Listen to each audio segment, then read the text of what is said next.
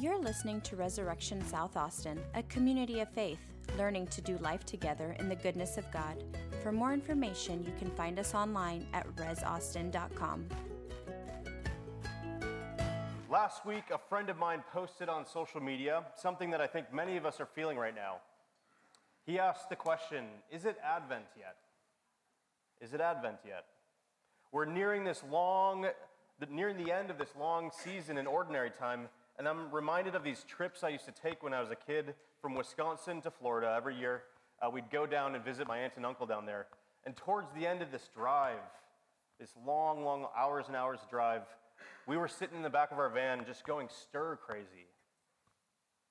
We were longing to be at the destination. And I feel like that's where we're at in ordinary time, right? It's like we're just longing for Advent.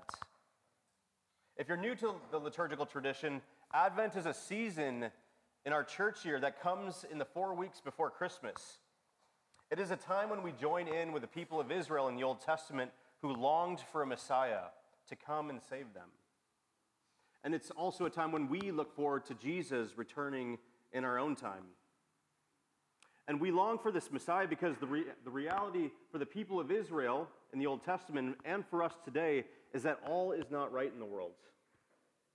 We look around and we read the news. We hear of more school shootings, impeachment hearings, refugees being turned away from the borders.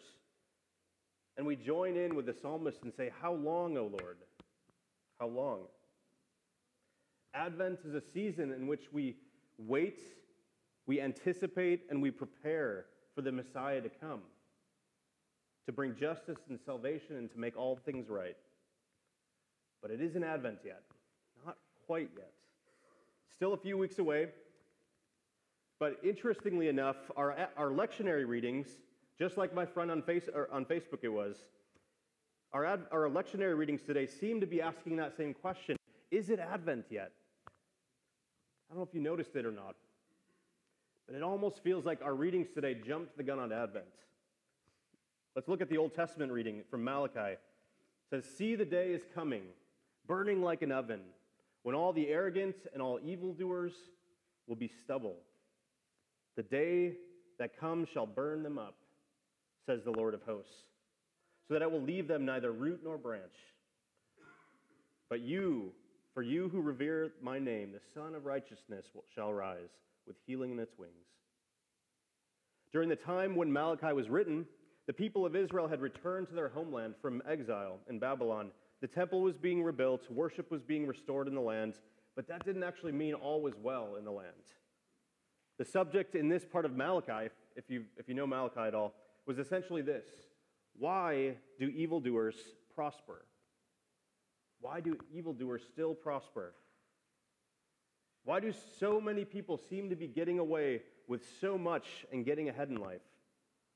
Where is justice for those who suffer at the hand of these evildoers? This was the reality for many of the people in Israel at the time. And I think it's true for us today. It's the same message we can say today. And the message that Malachi has to say for us is very clear. The day is coming. The day is coming.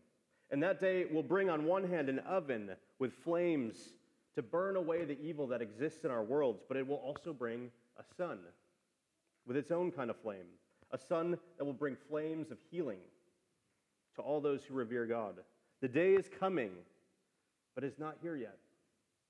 So we will have to wait for that sun to come. And our waiting is marked by hope, right? Because this is a promise in Malachi. Do not be terrified, as the gospel says today. Do not be terrified. Trust God. The day is coming. Our psalm for today, Psalm 98, has a similar message for us. If you remember, it starts out, "Sing to the Lord a new song, for he has done marvelous things." And we all often think of this psalm as a celebratory song. It's been put to music in all sorts of different ways, and it is a celebratory song, but it is all leading to the end. And at the end of the psalmist speaks of a day that is coming that will bring judgment.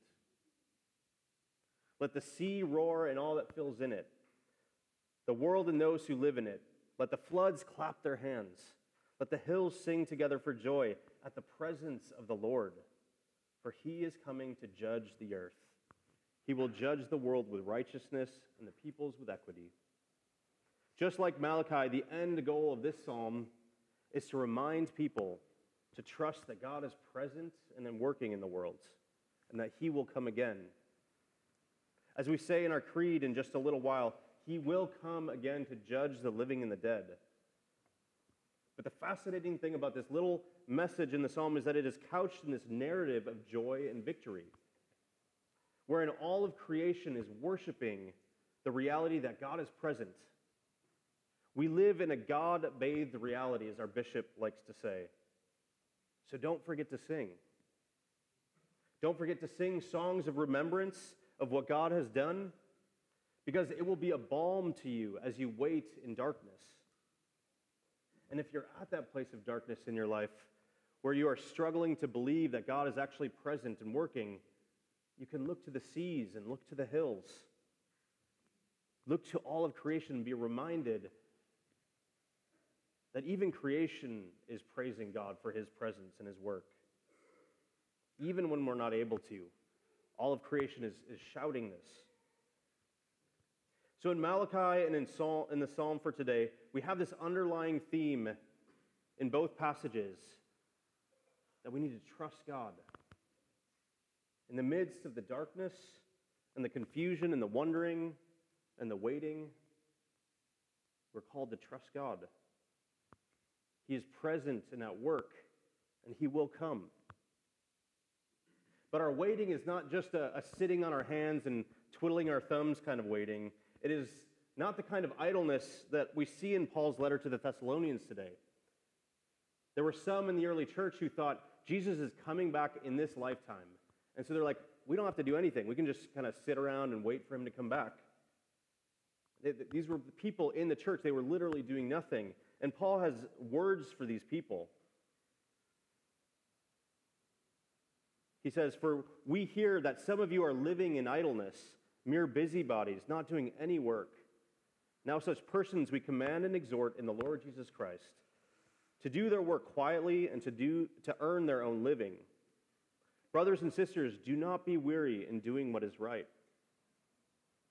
It is true that Jesus will return, and it may be true that Jesus will come back in our lifetimes, but we actually don't know. And our waiting for his return cannot be marked by idleness, just us sitting on our hands and twiddling our thumbs. There's a work that Christ is calling us to, a work that we're called to participate in. We must continue to live our lives in faithfulness. And as Luke shows us in our gospel readings today, we are called to join in with the rest of creation to testify to the presence of Christ in our world.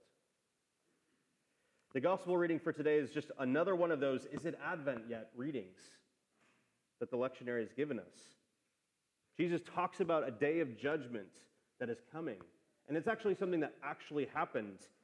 In the early church, if you would have read this, you would have read this with very specific ears, because if you know anything about the history of this, Luke wrote his gospel after the destruction of the temple in Jerusalem in 70 AD. So when we read verses 5 and 6, we see that Jesus had actually spoken about an actual historical event that had happened. He says, "When some were speaking about the temple, how it was adorned with beautiful stones and gifts dedicated to God, Jesus said, as for these things that you see, the days will come when not one stone will be left upon another.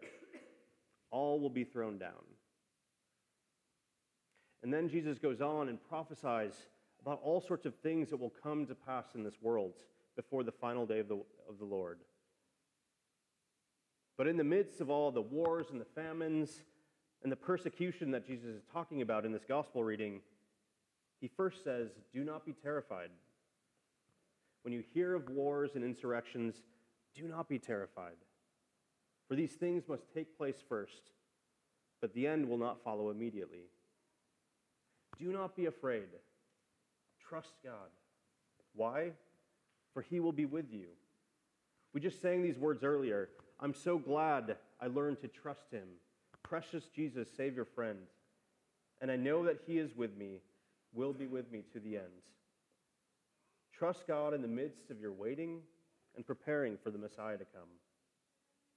The second thing Jesus calls us to in this gospel reading today is in verse 13. He says, "This will give you an opportunity to testify." This will give you an opportunity to testify. In the midst of your waiting on this earth, don't fall back into the ways of the world and the evildoers like we see in Malachi, who are just amassing wealth, amassing their own little kingdoms. And don't fall back into the ways of idleness like we see in Thessalonians, sitting idly by while others do work for the gospel. But instead, see your life as a constant opportunity to testify to the presence of God in the world. Jesus says, "I will be with you. I will give you the words to speak. Do not be terrified." But in the ways in which the temple was a testimony to God's presence in the world, you are now called to be presence. You are now called to be that testimony in the world. Testimony to God's presence. Church, this is the good news of the kingdom and why Advent is actually so important to the life of our church, because it actually gives us an opportunity to remember that God actually came into this world to be with us. He came in this world to live and die and rise again so that we might be raised to new life and have the opportunity to testify to his presence. He is with us. He is in our comings and goings, in all that we do, and all that we face. And he invites us to live lives of integrity and fullness, testifying to his goodness and grace and mercy and long-suffering love and presence. And so the question that I began with still looms over us today. Is it Advent yet? And I would argue that, yeah, it's Advent. We're always living in this place between Jesus' incarnation and his return. We are people who are living in a world marked by darkness and war, famine, evildoers who use power and influence to get ahead in the world.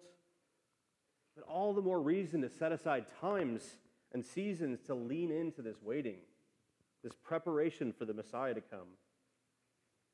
Every week we say, Christ has died, Christ has risen, and Christ will come again. And in the meantime, we wait and we trust and we testify. Our good bishop, Bishop Todd, I know many of you have met him because he's been to your church before. He shared something recently that I actually wanted to pass on to you because I think it fits into this, everything that I'm saying. And I offer it to you as a word of encouragement as we gear up for the Advent season coming up here. This is what he said. He said, "This is our Father's world. He is creator, savior, and sustaining superintendent. And humanity remains God's project. We live in a God-bathed world which, by his loving, wise design, is perfectly suited to finding him and serving others. Of his telos, we can be totally assured. One day, Jesus will hand over the kingdom to his Father, and everything will be perfect.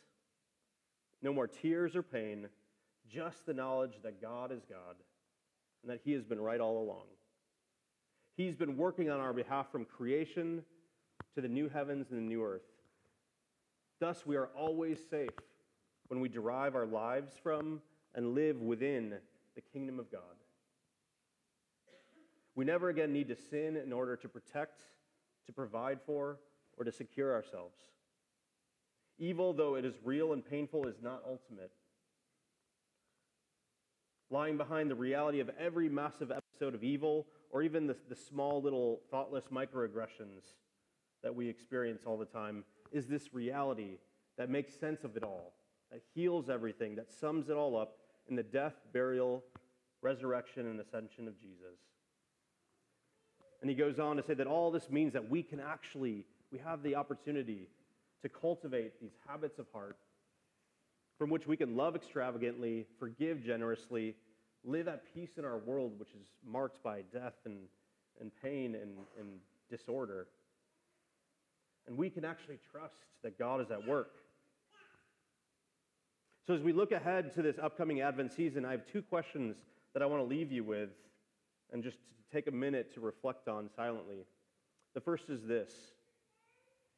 In what ways during this Advent season, as we prepare, we've got 2 weeks left, so you've got some time to actually prepare for this season of preparing. It's kind of weird, but I invite you to do that. Think about these two questions. Do you need to create space to trust God more fully with your life? In what ways are you still trying to maintain control? And in what ways do you need to release that control? Perhaps it is trusting God with your time. It could be that you need to trust God with your money, with your future, with relationships in your life. And the second question is this: in what ways during this Advent season coming up here do you need to live into this call to testify to God's presence in the world? Do people actually see you and see this testimony? How might you live more fully into this call to testify to God's work and how He is working in this world? You're listening to Resurrection South Austin, a community of faith, learning to do life together in the goodness of God. For more information, you can find us online at resaustin.com.